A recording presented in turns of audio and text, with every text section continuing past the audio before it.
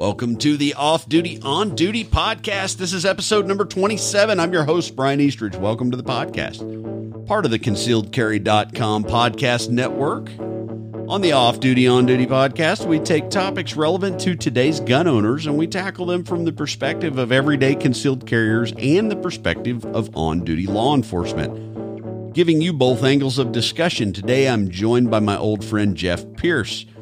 Jeff headed up an agency's crisis intervention team, which some of you, if you're paying attention to the national media with some of the things going on in law enforcement, you'll hear this buzzword, C.I.T, an abbreviation for crisis intervention team. And that's what we're going to talk about. We're going to talk about what it is and what it's not. But first, let's get into our sponsors. This episode's brought to you by RangeTech Bluetooth Shot Timers. Every serious shooter should have a shot timer. The new RangeTech Bluetooth timer is the most affordable, high-tech, and feature-rich timer on the market. $25 less than any competing shot timer. The RangeTech timer connects to your phone via Bluetooth, and it gives you the accuracy and power of a dedicated shot timer, along with the advantages of online storage, auto scoring, and much, much more. Learn more at rangetechtimer.com. Jacob from concealedcarry.com was kind enough to send me a RangeTech Bluetooth timer, and I've been giving it quite the workout. I love it. Great feature-rich timer, which is commanded and controlled by your phone. And it's so simple to use that even I can figure it out, right? So, rangetechtimer.com. Also, newest sponsor, CCW Safe. CCW Safe is a legal service membership for concealed carriers and LEOs carrying under HR 218. They are the most comprehensive coverage by the most experienced team. And I know everybody on that team, and I can tell you with 100% surety that they are the best in the industry, and they have given me the opportunity to give you 10% off of your legal service membership if you go to ccwsafe.com/offduty10 for 10% off of any one of their memberships. So great dudes over there. Check them out. Check out the website. They've got some comparisons. Great people and a great service. So EDC Belt Company, makers of the Foundation Belt, the most comfortable, functional concealed carry belt on the market. Check them out at edcbeltco.com. EDC Belt Co., along with CCW Safe, will be sponsoring the first ConcealedCarry.com Guardian Conference, September 17th through the 19th, 2021 in Oklahoma City. It will be the #1 destination for defensive-minded shooters. 3 days of live instruction from some of the best firearms trainers in the country, and I'm going to read them to you right now. Larry Vickers, Spencer Keepers, Riley Bowman, Matthew Little, a.k.a. Graybeard Actual, Brian Eastridge, me, Steve Moses, Chuck Haggard, Samuel Middlebrook, Brian McLaughlin from Mountain Man Medical, Hanny McMood from North Texas Tactical, Andrew Bronca, The Law of Self-Defense, and Todd Fossey. Jump in now. There is early bird pricing on the website. It'll be held at the Oklahoma City Gun Club in a really cool facility that's their part of their cowboy action shooting facility. There's multiple shooting bays, overhead cover, shade, all that good stuff. If it rains, we won't have to be miserable. We can shoot from inside the bays. It's awesome. It's a great facility. I've shot USPSA there many, many, many times over the years. And for this conference, breakfast and lunch every day of the event, on-site snacks and water, an official t-shirt. You'll get a t-shirt and 3 days of networking with vendors like EDC Belt Company and CCW Safe, instructors, and other shooters. So get your tickets at guardianconference.com. I know I went a little long on Guardian Conference, but it's coming up on us fast, and I'm really looking forward to, putting a face behind, some of the names I see on the comments section of the Off Duty, On Duty podcast website. I really appreciate your feedback. So now that we've gotten our sponsor messages, let's bring in our guest. All right, Jeff Pierce, welcome to the Off Duty, On Duty podcast. I wanted to get you on because, like we talked in the pre-show, you're the most recent program director or department head over the C.I.T program And then you recently retired. When did you leave officially? I actually left the end of January with about 32 and a half years. Nice. Congratulations. And, I hope Thank that you. someday I can experience this magical unicorn they call retirement. So, Right. You will. I'm sure you will. Thanks for having me on. And thanks for wanting to talk about this, because I know this is a hot button topic throughout the country. interesting to me that even after being in law enforcement almost 20 years, I really didn't have a whole lot of background on the program. When I hired on in 2002, it was just kind of coming to the forefront of, we had an extra training block on what is the C.I.T. program and what do they do. And we had a guest adjunct instructor come in and talk about, you'll see officers wearing this epaulet, and this is what their additional function is with regards to basic patrol functions. So what is the C.I.T. program? Well, it's actually a program that was actually put together and developed in Memphis with the Memphis Police Department and the University of Memphis back in the 80s. And the reason that they started doing research into this is they decided to, commingle all their efforts and develop some type of a program to respond to crisis mental health emergencies as on the law enforcement side, for the same reason that a lot of agencies are looking at doing different changes with their mental health response today. And it was because they had a bad incident that wound up going bad for them in the media, and it just was a real nightmare for them. So they decided to respond with developing a different way to respond to these type of calls. And it's caught on over the years. It's nothing new. There's actually a site on the internet. It's called C.I.T. International, and any officer or any agency that wanted to look into that program can access about all the information that they need off that website. The agency that I work for went to it back into the early 2000s for the very same reason. There had been a couple of really bad situations that didn't end well, and there was some public outcry and some bad media, and so we. The departments looked around and decided that was a pretty good program to go with it, and that's how their experience came into being. I was a director of my agency's program for about the last 8 years. Learned a lot. It was a real rewarding assignment, and it's kind of unique because it's such a specialty in law enforcement. For those that don't know, crisis intervention team typically handles mental health calls. That's the primary directive, I guess you would say, or the primary function. Crisis mental health calls, okay. But a little bit more. It's more than your average somebody with a mental issue calling in that you're going to check their welfare. The C.I.T. really is designed to work around those crisis situations where family members or even mental health consumers themselves call in, or because they can feel themselves cycling up, and so they need a little extra help. Yeah, cycling up or going into crisis, and when I got on, it was kind of like, well, who are they going to call?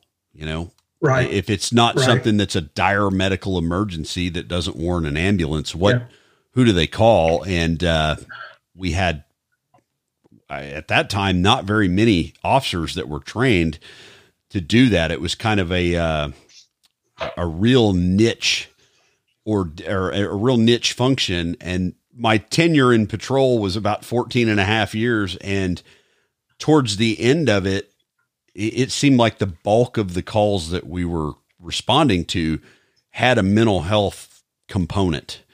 And I'm not talking about, robbery, homicide, assaults to some degree, but your standard call in the day, there were numerous times in the day that we would get calls on a consumer that was feeling off or off their medication or feeling suicidal or thought they might be, et cetera. And it became a lot more commonplace, I would say, just for the average patrol officer to be responding to that. And consequently, there were a lot more C.I.T. trained personnel based on the constraints of call volume and staffing levels, it was kind of I don't want to say a crapshoot, but Mhm.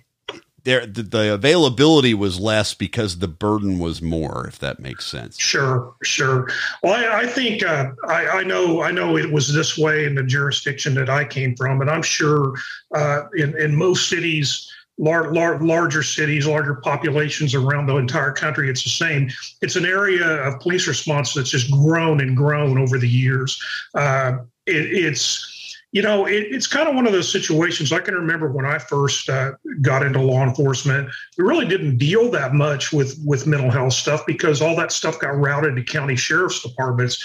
That was their role statutorily. And so we really didn't, we responded to some calls. And when we'd come across people in crisis, you would call the county sheriff's office and they would come and send a mental health deputy and they dealt with it. You went back among your, on your business. But, anymore, it's become one of those social areas that has been such a failure for social services to handle. It's just defaulted to police, like it or not. We're in the business. And so it kind of behooves us to look for ways to, respond to it the best we can and safest ways for everybody involved until we're no longer in the business. Yeah. So I had a couple of listener questions come up. And one of them specifically was, how long is the training to get an officer certified? What's the training mandate? C.I.T. International has guidelines that they suggest that agencies follow. Of course, they're not in a position to dictate, that you have to do this, but there's general guidelines, and one of them is that they have a in-person minimum 40 hours of specialized training to deal with crisis response. It's kind of a multi-jurisdictional approach where the training involves people that are stakeholders in the mental health system, treatment providers, hospitals, ambulance services. There's a component of everybody involved in those type of situations to put on part of the training. Okay. They also have kind of a sample curriculum. You can, fine tune it based on your jurisdiction and your agency's needs, but they also have sample curriculums that you can look at.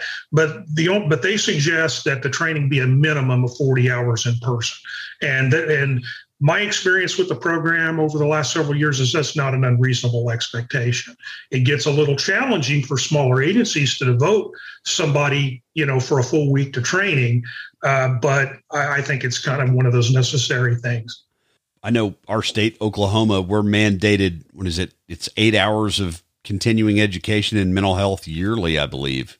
Yeah, it's either 4 or 8. Actually, is it 2? It's actually 2. Yeah, it's pretty low. I anticipate over the next couple of legislative sessions that's probably going to change, for Oklahoma. But and I'm sure other states have different mandates, but they probably all have one, no matter what the training hours are. Yeah, I was kind of curious on the now international program, how flexible is their curriculum to tailor to an agency? Because in a major metropolitan, it's very, very flexible. I mean, there's going to be some things like policy and procedure, of course, that are going to be pretty, specialized to whatever jurisdiction's putting it on.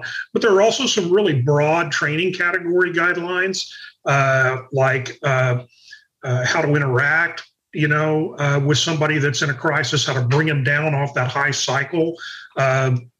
The training involves actual scenarios with the students in the class. That usually occurs over like a 2-day period.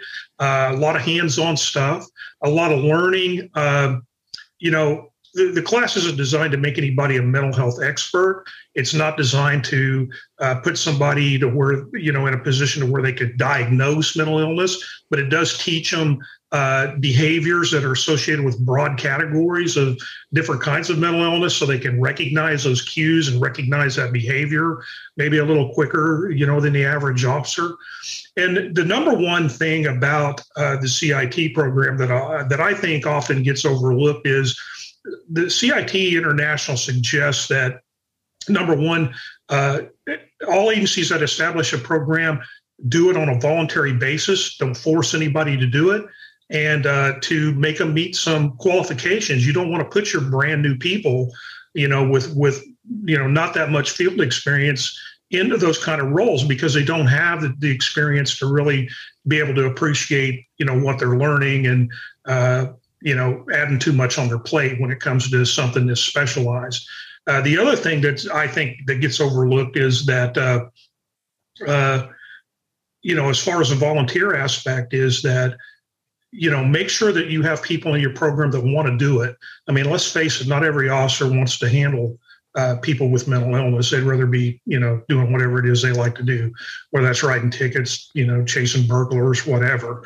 And so if you pick people that really don't have a desire to do it, or you force people to do it, what kind of program are you going to have? So I think agencies really need to be conscious of the fact that they're bringing people into that if they're interested in starting a program, but really want to do it, have an interest in it. And one of the things that I was surprised at, at my own agency, was the officers that volunteered and the reasons behind why they wanted to do it. A lot of them had somebody in their own families that had a severe mental illness, and they were dealing with them anyway, or were getting phone calls from other family members on how to deal with it, or there's some kind of motivator for them wanting to do it. And I think that's an important aspect of picking people for those type of programs. I've never been through the program. It was never something that, I won't say that never interested me, but and this may sound a bit crass, but I had about 3 members of my family, none of which the side but the other side of the family that, although that could be eligible for debate, but on my mother's side of the family, I had 3 family members that 2 of them were very severe, and one of them was functional, I'll say, with mental illness. As a child growing up, having to see that and see how social services worked for some people, and the hoops and hurdles that had to be accomplished to get somebody into a treatment or some type of long-term care. It didn't appeal to me to do that at work when I had to see that at home. So, but consequently, the experiences that I had seeing that, I never had any real difficulty navigating those types of calls or those types of interactions. It was kind of second nature, which sounds scary, but that makes sense. But and the other part was I worked in an area of town that had a juvenile mental health facility. So I was constantly interacting with healthcare professionals and mental health court judges. And for me, I didn't have the real drive and desire to go explore that program more, I guess you could say. Anyway, this has been pretty enlightening. There's nothing wrong. Yeah, there's nothing wrong with that. And since you brought that up, I mean, how effective do you think you'd be if you were forced to do it? Exactly. I hear stories about agencies that are, it's like a feather for an administrator or a chief to go, look, I've got all of my officers are trained in C.I.T. Well, number one, if you decide that you're going to have a law enforcement mental health response program and you're not following the guidelines, which they recommend that you don't have any more than 20 to 25% of your patrol officers be trained. They want to, you should, according to their own guidelines. So are you really running a CIT program if you're not going to follow the guidelines? I don't think you are. Checking a block. Yeah. Right. That's what it boils down to. So it's a bunch of eyewash. It's interesting that I've been on 19 years and I don't really understand how the program functions. I understand that, that the duties and responsibilities when you're in a patrol function to how to navigate those types of incidents, although probably not as effectively as somebody that's been CIT qualified. But does the CIT programs, do they require a continuing education? That was a question that came up. They suggest it. They suggest that there's at least some annual training. I know a lot of agencies in a lot of different states that either the agency itself has a training, or there's a consortium, like an association of like a regional or a state group that puts on annual training on a regular basis for anybody in that region or that state. So there's all kinds of different ways that can be done. But yes, that's one of the recommendations. It's one of those things where you're going to use it a lot, but there's the need to do that if for no other reason. Changes in state law, changes in how those kind of calls and policy and procedure. There's just all kinds of reasons why it's probably a good thing to have some regular refresher training. I know, even in my own state here, there's refresher training that's available for those CIT officers. So, and it's done in conjunction with the state mental health agency. So it's not, nobody has to go rogue with it or come up with their own program. Everybody's going to get the same kind of training. And the better that you can standardize it, the better it's going to be for everybody that's involved in it. It's pretty enlightening. And a lot of people, when they ask me, because, hey, I'm your friendly local neighborhood cop, and they ask me questions about a lot of these things, it's kind of like the concealed carry law stuff. I have kind of concealedcarry.com has an app for your phone that will tell you what your state is and what the laws are and what states recognize it. And I just, being efficient, still, hey, download the app, because I don't have all the answers. And a lot of people in the public default to the local friendly cop and want to know these things. And this is something that's been going on in my own agency since the early 2000s. And I don't know all the ins and outs of it, because there's just so many subject matter areas that you can focus on or be an expert in that you can't know it all. So, in the 8+ years I did it, I don't know it. I don't know everything there is to know about it. I mean, there's all kinds of different ways to accomplish the same goal. And I think one of the reasons why mental health response is such a problem for law enforcement agencies is, number one, I'm just going to say it flat out. It's the only area of civil rights that we've actually gone backwards in. I mean, when this country was founded, back in the later 17, mid 1700s, people that had mental issues, they threw them in jail. And here we are, it's 2021. And for the most part, we're still throwing people in jail. And so we really haven't accomplished a whole lot with that. And there's a lot of reasons why, say that, we could spend 2 or 3 shows talking about the specifics of that. But the bottom line is it's again, like I said, it's one of those areas. Law enforcement really is designed to deal with criminal type situations. And there's nothing criminal about these situations until a crime's actually committed. Mental health's not a criminal act. Having a mental crisis or something like that in and of itself is really a civil kind of situation. So, over the last few decades, police departments all over this country have been forced to respond to these civil type situations and, work outside in an area that we really weren't designed to be involved in. And so I think that in and of itself, it's created a lot of uncomfortableness for not only for law enforcement agencies, but for the public in general.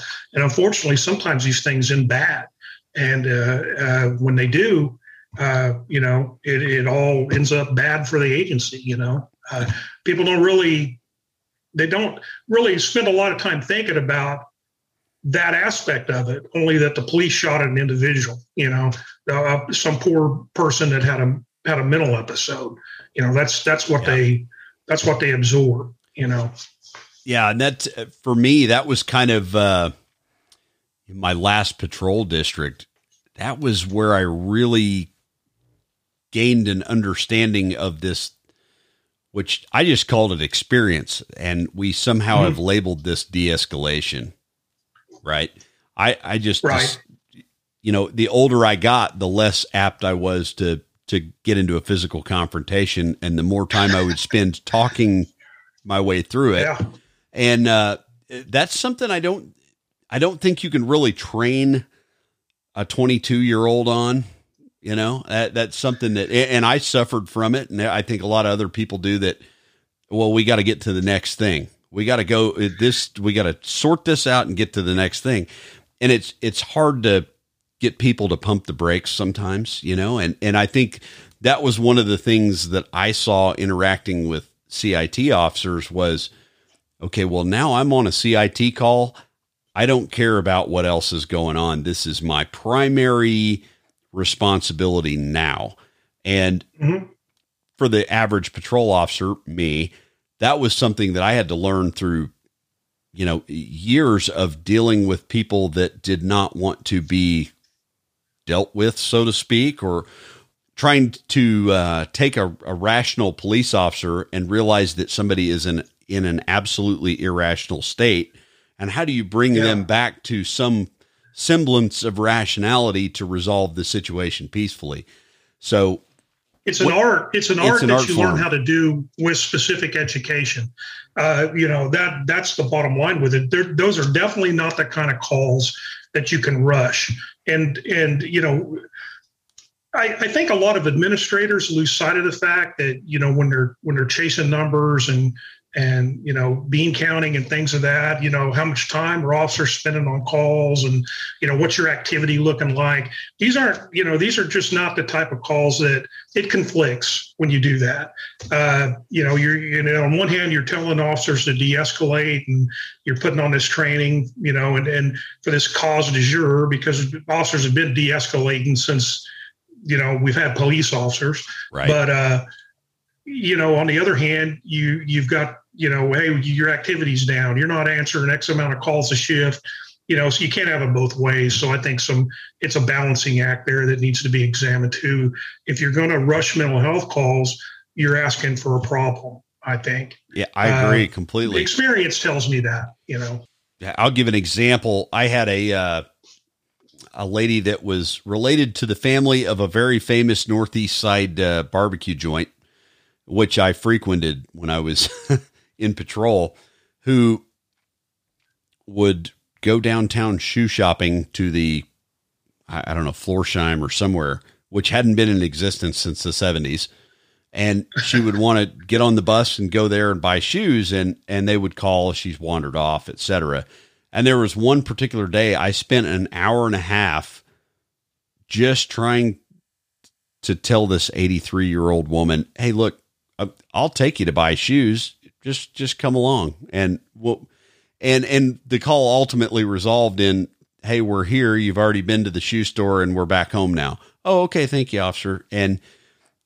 But if you take somebody, and I hate to categorize people by age, but if you take a 22-year-old kid that is ready to go, put out fires and save the world, that doesn't maybe take that extra bit of time to build a rapport, et cetera, and do all the things that as a veteran officer, you go, well, this is going to be a long afternoon, but if I can bring this to a resolution without any paperwork that's detrimental to me or the person I'm dealing with, and B, bring this to a resolution for the family, maybe refer them to services.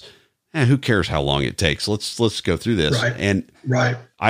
I'm impressed that the program out of Memphis has the whole voluntary background associated with it. And one of the things that has come up recently was, well, why doesn't every officer receive this as a 40-hour block of training in their basic academy training?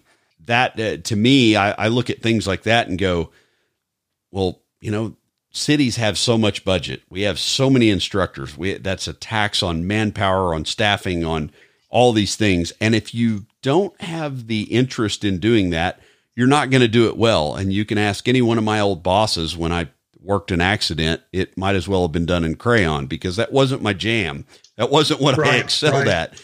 But, exactly. But fortunately, we have people that can go out and do drone reconstruction of an accident scene, and that was never my strong suit. But so I can kind of see both sides of that.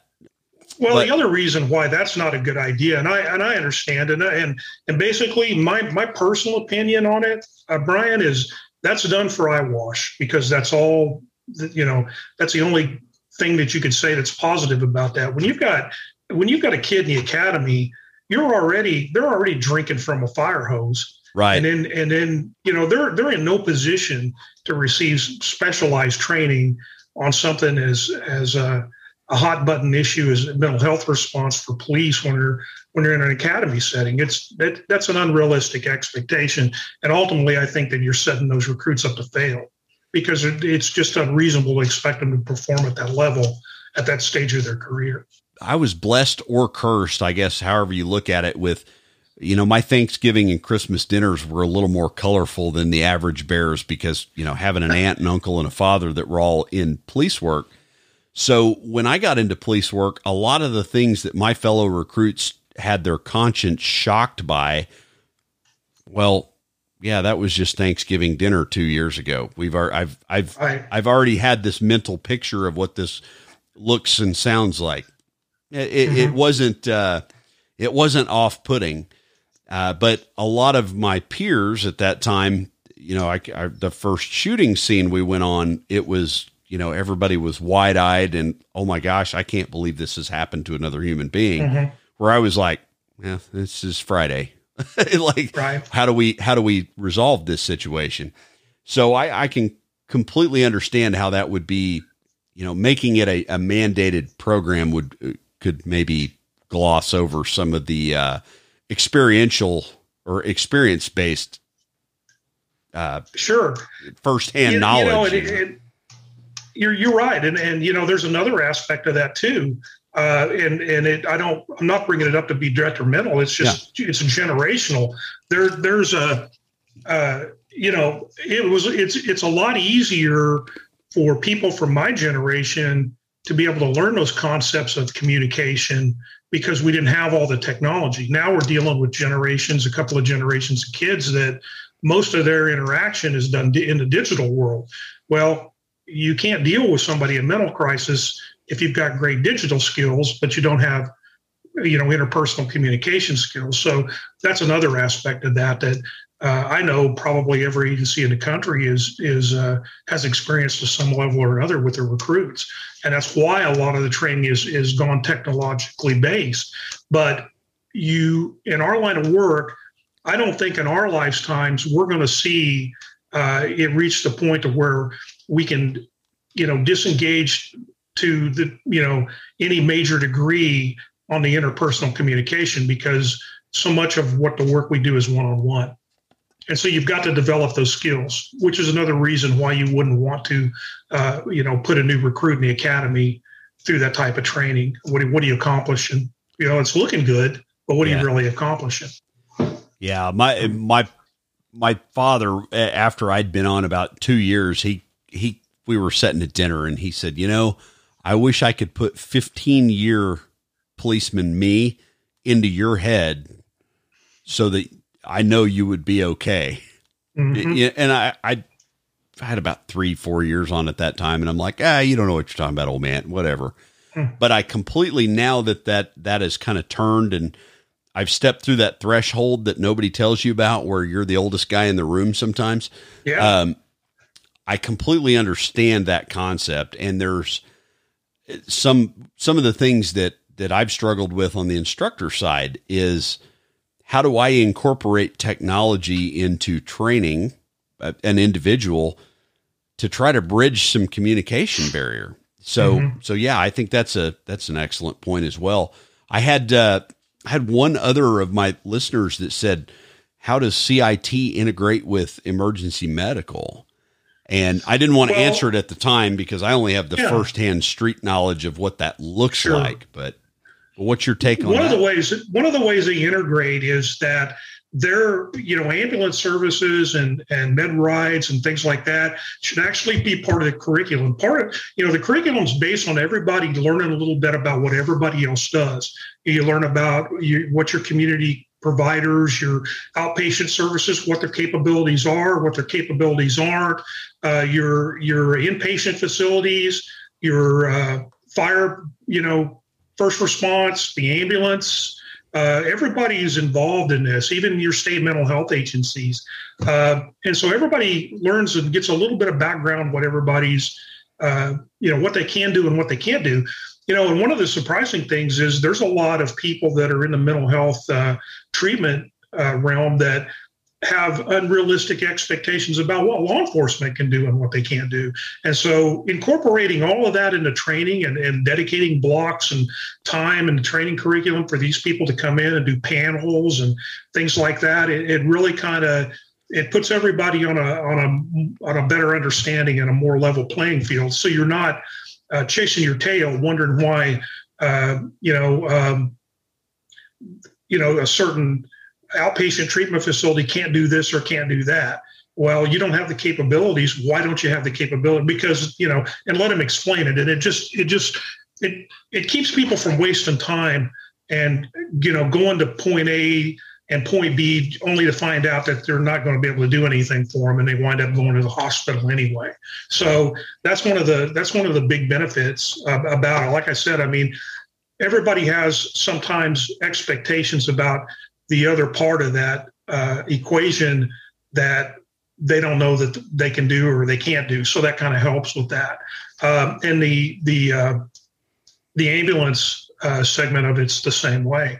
I mean, one of the things about it is when you're dealing with somebody that's in a crisis that is just not going to be cooperative, but the law says they're going to have to go for an involuntary evaluation, getting them in a police car is just not going to be an option. It's going to be much better to put them strapped on a gurney and take them, in that fashion. It's just safer for everybody. So those are the kind of things where that kind of interaction really kind of helps, and it lets the ambulance people know why we're calling them, and we're learning what their expectations are too. I know that I've talked to officers that didn't really understand why, like a crisis center or an ambulance can't give somebody a shot to knock them out or calm them down, and the ins and outs of that. Everybody has their own programs and the rules that they have to operate under. A lot of crisis centers that take people have to take them on a voluntary basis. And the reason that they can't medicate them with really strong medication is because they don't have advanced life support there. So, which means in order to get those kind of medications, you have to be at a hospital, things like that. It just those nuances, and why things have to happen the way that they have to happen. That's an area that, for me, in the years that I functioned in a first line patrol, I always felt like there should be some type of coalition or some type of governing body, or just a group, a think tank, so to speak, between hospitals, state mental health, ambulance service, fire, police, whatever, all of those, to get everybody on the same page. And I have not seen any city that has done that effectively ever. No, the reason why there's reasons why you don't see that. And this is solely my opinion. Yeah. But a lot of these places, it all boils down to money. And if there was money to be made in mental health treatment and response, the services would be unbelievable, but there's no money in it. And the money that is in it makes these different entities all in competition for those dollars. So they really are disincentivized to work together because they're competing for the same pot of money. And so a lot of the organization and a lot of the team, the team building that goes on has to be done by the law enforcement agency that's actually doing the first response, because they're the agency that really has to work with all these people independently, where they don't have to work amongst themselves. Does that make sense? Yeah. Yeah. And that's challenging. That's enlightening as well, because I always felt like, okay, the fire department has their response protocol, the emergency medical ambulance service has their response protocol, and then the police has their policy and their response protocol, and the hospitals may be completely off in left field about how they handle this particular patient versus an inpatient medical facility or an outpatient medical facility, or and it gets even too often. Yeah, go ahead. Too often hospitals end up in what I term the facility of default. because if all else fails, take them to the emergency room. And, they're, like I said, I mean, some hospitals are taking a disproportionate share of those people, depending on where in a city they might be located. If you got an inner city hospital, you can about bet you they're carrying a majority of that burden in that particular city, as opposed to an outlying one on the outskirts, So, but like I said, I mean, hospitals for the most part have found themselves in a position to be in the facility of default. Yeah. And the other, that's really enlightening, the pot of money. And a lot of times we don't know where that comes from, because as a first responder, you don't worry about whose budget what comes out of. And right. I think the older you get, you start to understand, some having to do 100+ mile transport as a policeman with 2 police officers, man hours, fuel. It starts to be really taxing. And for a large agency, they can accommodate it. For some of the rural agencies, that could be an officer's entire shift. And there might be 2 officers for the city. In Oklahoma, I anticipate that changing this legislative session. There's actually some bill that has seemed to pick up some steam to make that responsibility a state mental health responsibility again. And so they'll wind up doing it through private contractors or private ambulance services or whatever, but taking that burden off of law enforcement, because it's killing the small agencies, the 5-man, 10-man agencies that, has to devote an officer or even 2 if you're going to do it safe, to spend a whole tour driving across the state to an empty mental health bed. It's just not working. And it's finally reached the tipping point. And so I anticipate changes being made really soon on that. Well, here's another thing that this wasn't audience. This came from me. I hear a lot about the defund movement, right? And I understand, like, there are certain factions out there that would just like to see the police go away completely. And then there are people that are shrouded in that defund movement that go, we should take funding away from police and divert it to mental health services.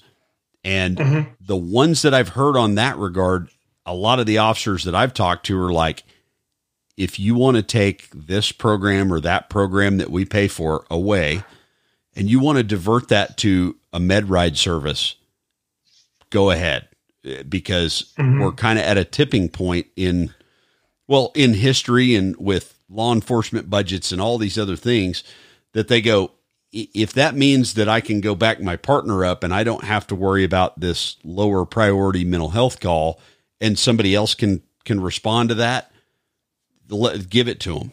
What's your kind of take on that? And I know you brought up the legislative session because I can remember 10 years ago, I won't mention how I was involved in it, but there was some talk about bills about, hey, maybe we could divert some of this funding to starting a med ride service so that these mental health consumers don't have to get stuffed in the back of a Ford Taurus and driven 150 miles or whatever to the nearest open bed, because I'm of sound mind and body, and I don't want to get in the back of a police car in handcuffs and ride 100 miles anywhere. Right.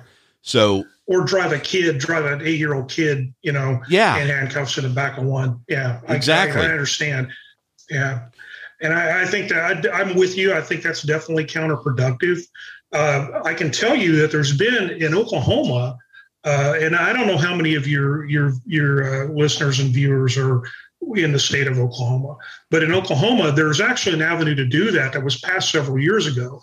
Unfortunately, they didn't fund it. And the only budget that state mental health has for that kind of service is a mileage reimbursement of 52 cents a mile. There's no company going to take on that burden.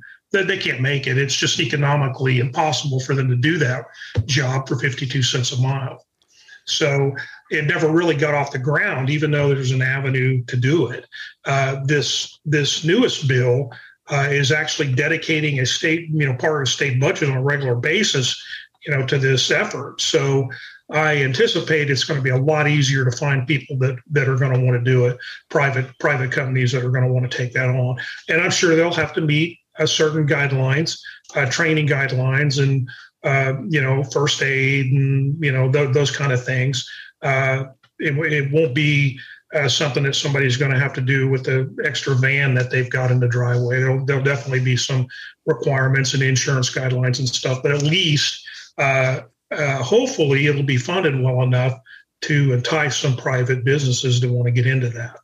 And I think the whole defund movement has been sorely misguided, and they should call it the restructuring or the re-envisionment of future policing, to where police officers do what they're historically trained to do, which is intervene in criminal activity and not so much intervene in the medical type crisis. But that's a double-edged sword as well.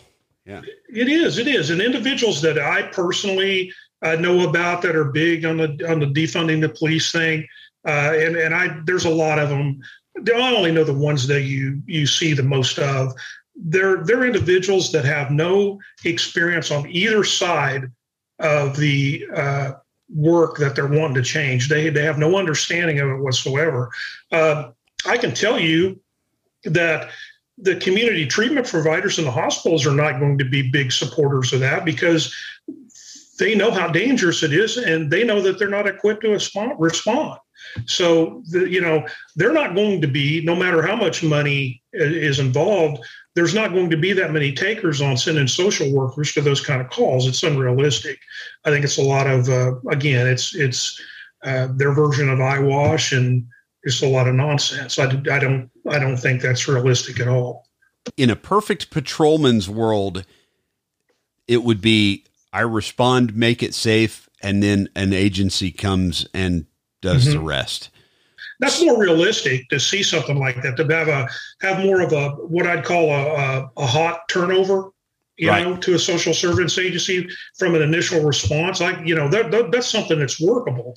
But to just divert those kind of calls to a social service agency, which is a lot of the noise you're hearing, that's what it is. I think that's not very realistic. Yeah. And I think that if those factions that are out there talking defund, et cetera, I can see kind of a workable middle ground, but I don't see any of the factions talking workable middle ground. So. Right. Well, I think we've been controversial enough. Any final thoughts? I give every guest on the show a final thought block of, like I just gave mine. In a perfect world, we would, the policeman would respond and go, this person's in mental crisis. Let's render that situation safe. And then let's bring in a social service person that is specialized in helping them for whatever their crisis may be. That would be my optimum unicorns and fairies like situation. I hope that someday we can get there, but I don't know that I will see it in my tenure in law enforcement. But.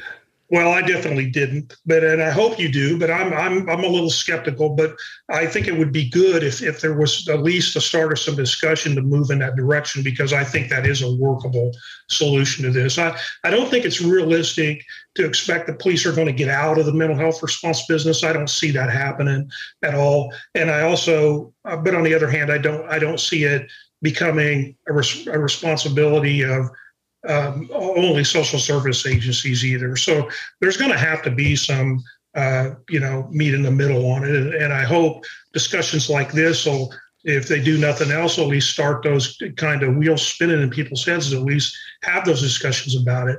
Mental health, it's kind of one of those areas, even in the law enforcement world, even though we're better about it because it's a part of our work lives more than it is the average citizen, but it's just one of those areas it makes them uncomfortable to talk about. So it's just easier not to have to, talk about those kind of things.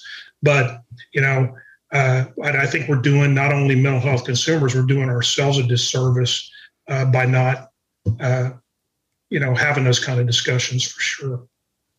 Perfect. Well, I appreciate you coming on the Off Duty, On Duty podcast and enlightening me, who has been in law enforcement 19 years, about exactly what is this hot button new catchphrase that the media and everybody is focused on, which is C.I.T, Crisis Intervention Team. So I appreciate your time, and I'm going to roll us out. Thanks, Jeff, for being on the Off Duty, On Duty podcast. Episode 27, the C.I.T, what is it? What is it not? Again, thanks to Jeff for taking time out of his day to come and enlighten us on the topic of what is C.I.T. You hear it in the media, you see it online. What is it? So, reminder, check out our sponsors for this episode: Range Tech Bluetooth Shot Timers, CCW Safe, EDC Belt Company, and again, please check out the Guardian Conference 2021, September. Jump in now for the early bird specials. If you haven't already, please subscribe to the podcast on iTunes, Google Play, Spotify, or wherever you like to listen to podcasts. This is the Off Duty, On Duty podcast. Thanks again to all the listeners. If you have some comments, get on the website, offdutyonduty.com. If you liked what you heard on the episode or you didn't like it, leave us a comment. The Off Duty, On Duty podcast is a production of Eastridge Training and Consulting, LLC.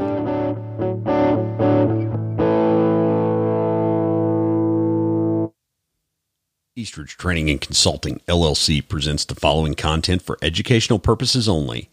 Always take proper precautions, follow all firearms safety rules, consult with a competent firearms instructor, and have trained medical staff on hand when operating live firearms.